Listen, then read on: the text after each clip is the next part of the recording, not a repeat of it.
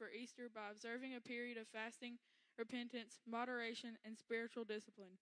Ash Wednesday emphasizes two things: our sinfulness before God and our human mortality. The service focuses on both themes, helping us to realize that both have been triumphed through the death and resurrection of Jesus Christ. During some Ash Wednesday services, the minister will lightly rub the sign of the cross with ashes onto the foreheads of worshippers. The use of ashes is a sign of mortality and repentance, has a long history in Jewish and Christian worship. Historically, ashes signified purification and sorrow for sins. It is traditional to save the palm branches from the previous Palm Sunday service to burn to produce ashes for this service. The ash cross on the forehead is an outward sign of our sorrow and repentance for sins.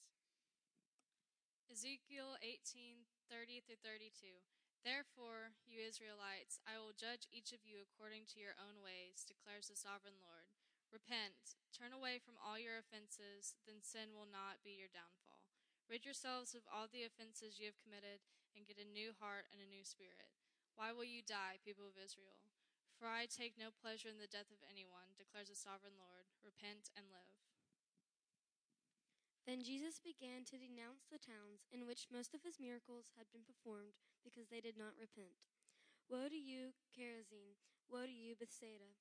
For if the miracles that were performed in you had been performed in Tyre and Sidon, they would have repented long ago in sackcloth and ashes.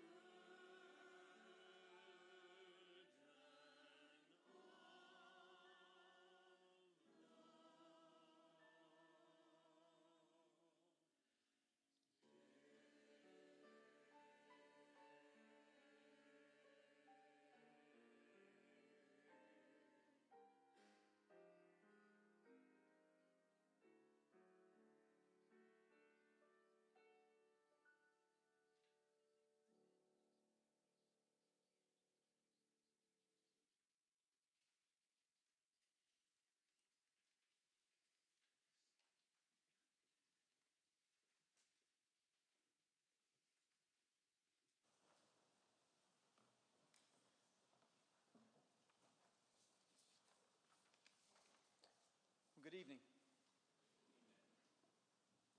On Ash Wednesday, the theme, if you will, is repentance, of course, and so we're certainly going to cover that tonight. But I hope to speak for anywhere from 15 to 20 minutes, hopefully no longer than 20 minutes. And we'll tell you that on the front end.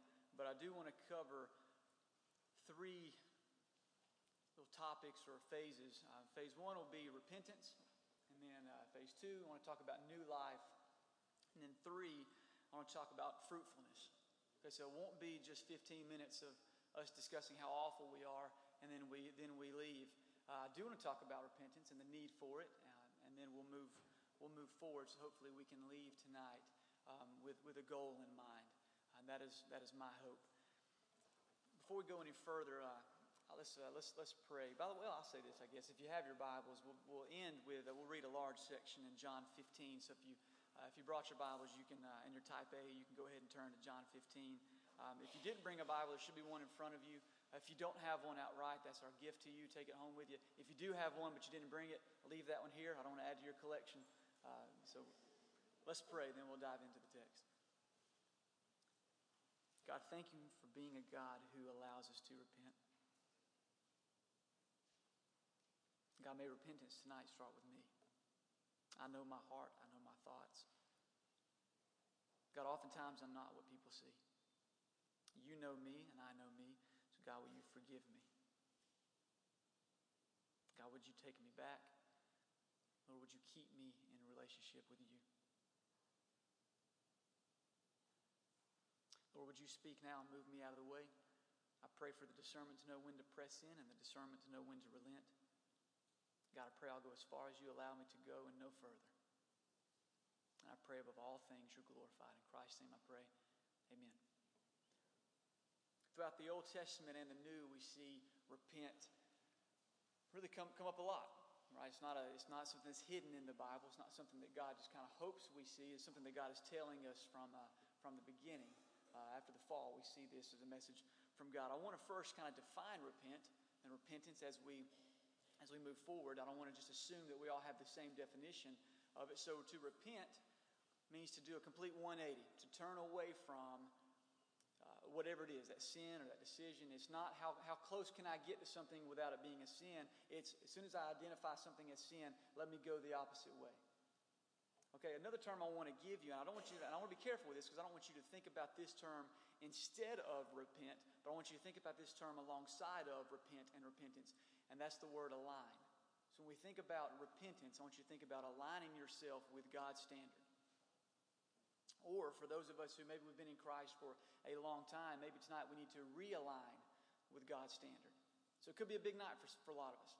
Perhaps we're going to align with Christ, repent for the first time, and come to the Lord. Perhaps we will realign with God. Maybe we're in a season where we've kind of ignored God for a little while. Maybe we've had a difficult past couple of days. We want to again realign with God's teachings. So think about that as we turn to the word repent. So from Jeremiah 15, verse 19, God says, if you repent, I will restore you. If you repent, I will restore you. Matthew 4, Jesus says, repent for the kingdom of heaven is near. All right, so yes, Jesus taught a lot about love, but his first sermon, first message after the 40 days in the desert is one of repentance. Repent, for the kingdom of heaven is near. The kingdom of heaven is among you, it's at hand. So his first message in his ministry was repent. Acts 2, Peter, when he's addressing the crowd at Pentecost, he says, when the people heard this, which was Peter's speech, they were cut to the heart and said to Peter and the other apostles, brothers, what shall we do? Peter then replied, repent and be baptized, every one of you, in the name of Jesus Christ, for the forgiveness of your sins, and you will receive the gift of the Holy Spirit. That's Peter after he's just been filled with his Holy Spirit. His message is repent. Acts 17, Paul says, in the past God overlooked such ignorance or such sin or such decisions. In the past God overlooked it. But now he commands all people everywhere to repent. For he has set a day when he will judge the world with justice by the man he has appointed. He has given proof of this to all men by raising him from the dead. So So there's a common theme here. Is you have God saying, repent, and if you will repent, I'll restore you. Jesus is saying, repent, for the kingdom of heaven is here. Peter says, repent for the forgiveness of your sins. And then here's Paul saying, repent, and God's calling all people everywhere to repent. So my question is, have we repented? Are we repenting? As repentance is an ongoing thing. I hope that we can get to the point, and I hope in my own life I can get to the point where I can stop repenting from the same sins and I can just have deliverance. Maybe I can just fight temptation. Perhaps we won't have to keep asking for forgiveness of God for the same behavior, because maybe one day, maybe today, we can give it up for all time. We can finally put it to death. And if not, may God be gracious to call us to repent and to repentance, to align with Him or to realign with Him. And if we do, for those of us who are in Christ, I want to focus on 1 Corinthians 6, 9 through 11. It's a pretty heavy passage. It should be familiar if you have some church background. But 1 Corinthians 6, 9 through 11, Paul says, "Do you not know that the wicked will not inherit the kingdom of God? Do not be deceived, neither the sexually immoral, nor idolaters, nor adulterers, nor male prostitutes, nor homosexual offenders, nor thieves, nor the greedy, nor drunkards, nor slanderers, nor swindlers will inherit the kingdom of God." And here's the beauty in this verse, because again, he's writing this letter to the church in Corinth. Here's the beauty of this verse. He says, "And that is what some of you were." This is past now. You were that. That is what some of you were. All of this in here, I'm sure, have been greedy at times, idolatrous at times, struggled with sexual sin. And Paul says, that is what you were. That's in the past. But you were washed, you were sanctified, you were justified in the name of the Lord Jesus Christ and by the Spirit of our God. Psalm 51:7, David says this. It says, "Cleanse me with hyssop and I will be clean. Wash me and I will be whiter than snow." So if you couple that with Paul's words here, my question for us then is, who cleans you? Who cleaned you? Who washes you? Who sanctifies you? Who justifies you? Who forgives you? If it's God, why don't we glorify Him and worship Him as such? If we're in Christ, and Paul can say of us, the Bible can say of us, that is what you were, why isn't the result for us much more worship than it ought to be? If we were this, we were that, this is in our past. Or do you still see on some level that you washed yourself, you cleaned yourself up? And God is justifying you, God is sanctifying you because you're so good now. Because we all know surely that's not the case. Like none of us in here, if we could have our lives or our thoughts, even during this service, our thoughts projected on the screens, nobody would want to be in the room for that. I wouldn't want my thoughts projected on this screen for you all to see. Of course not. And I love that the Bible says that is what you were, but you were sanctified, you were washed, you were justified. David says, God, if you clean me, I'll be clean. If you wash me, I'll be washed. And some of us, instead of going to God for justification, instead of seeking God for sanctification, we think we can grind our teeth and we'll just modify our own behavior. And if we follow Christ, our behavior should be modified naturally. But if you start with your behavior first, you'll never get to sanctification. Let me clean up my act so God can take me back. Colossians says the exact opposite. Set your eyes on Christ, and then you'll be free to put to death that which belongs to the flesh.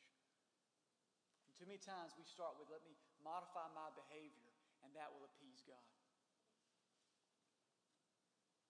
And because we lack a robust notion of sin, because we lack a full understanding of how much God hates sin, because we lack that, we have an impoverished understanding of redemption.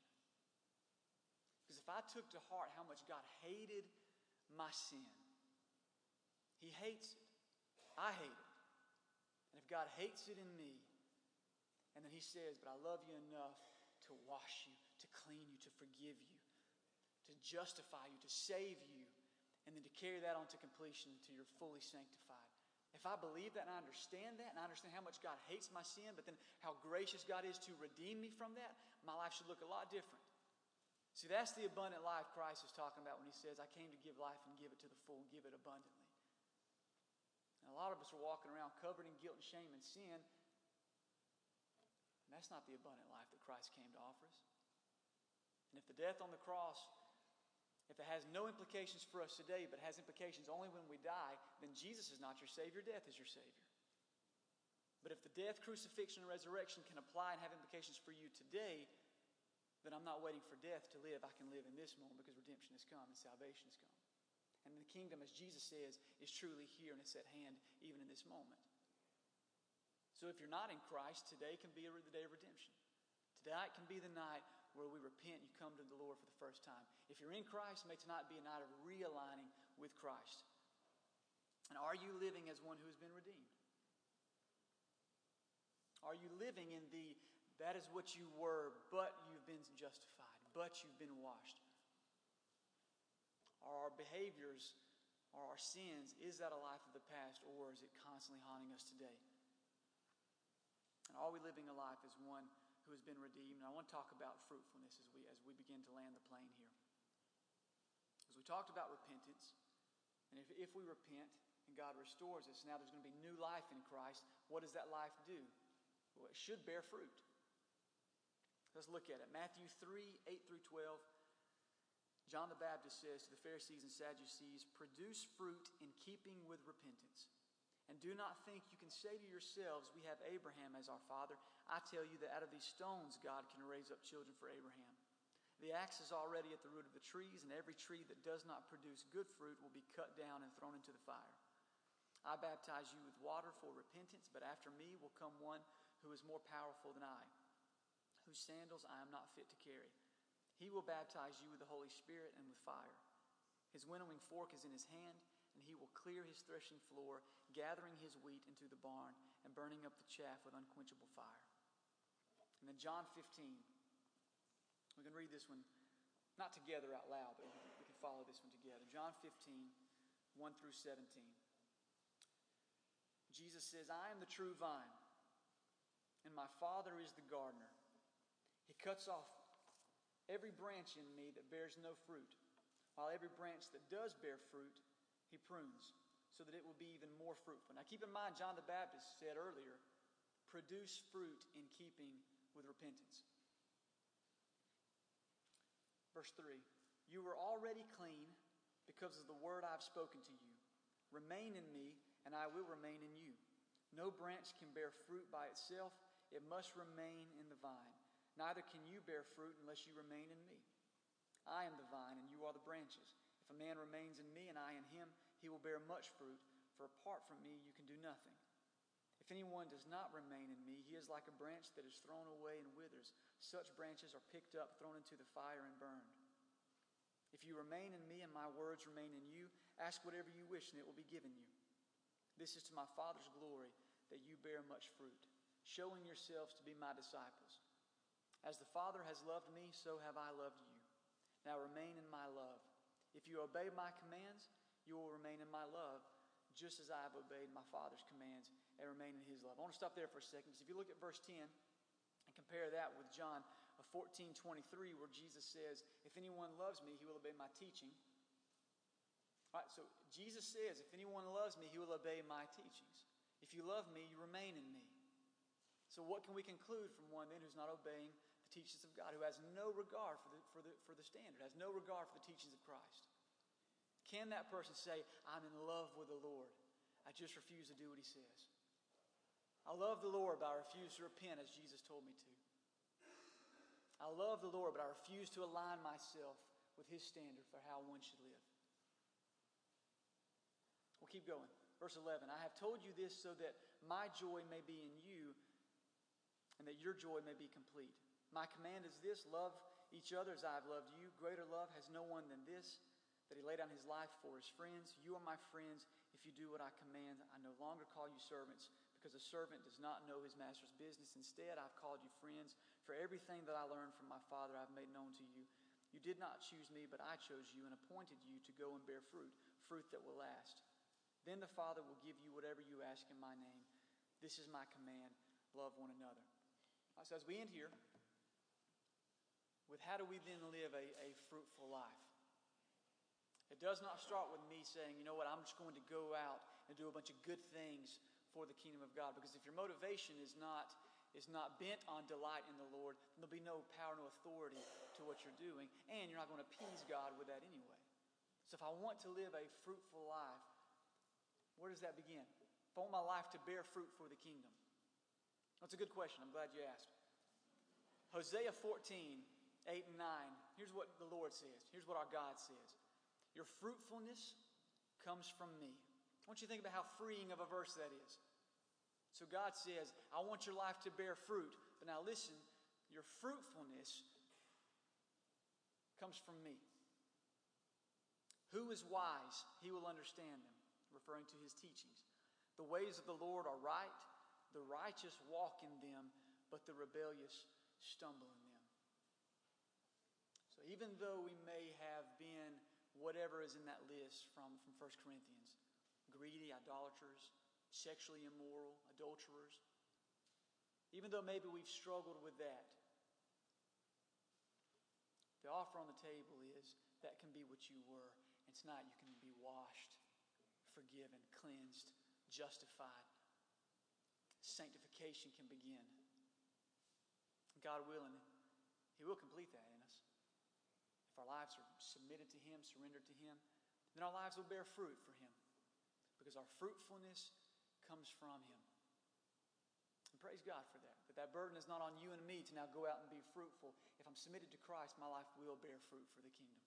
Despite my past, my life will bear fruit for the kingdom as I now repent and align myself or realign myself with the commands of Scripture, with the commands of Jesus. Let's pray. God, tonight perhaps there are individuals who need to repent for the first time. God, would you give them the boldness to do that? God, would you save? Would you save them? Would you justify them, Lord? God, I pray for those who are in you, who need to realign with you, who need to repent as well. God, may this hour be an hour of redemption. God, thank you for redeeming us, that you don't leave us in our sin. God, may our lives be submitted to you so that we bear fruit for your kingdom. And all for your glory. And God, I pray above all things you're glorified. In Christ's name I pray. Amen.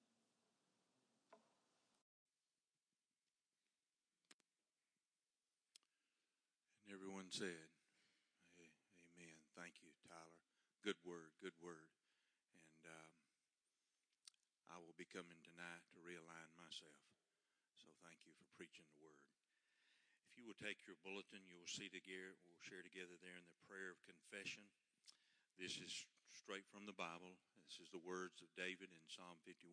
So will you join with me in this prayer of confession, saying together, have mercy upon me, O God, according to your steadfast love, according to your abundant mercy, blot out my transgressions.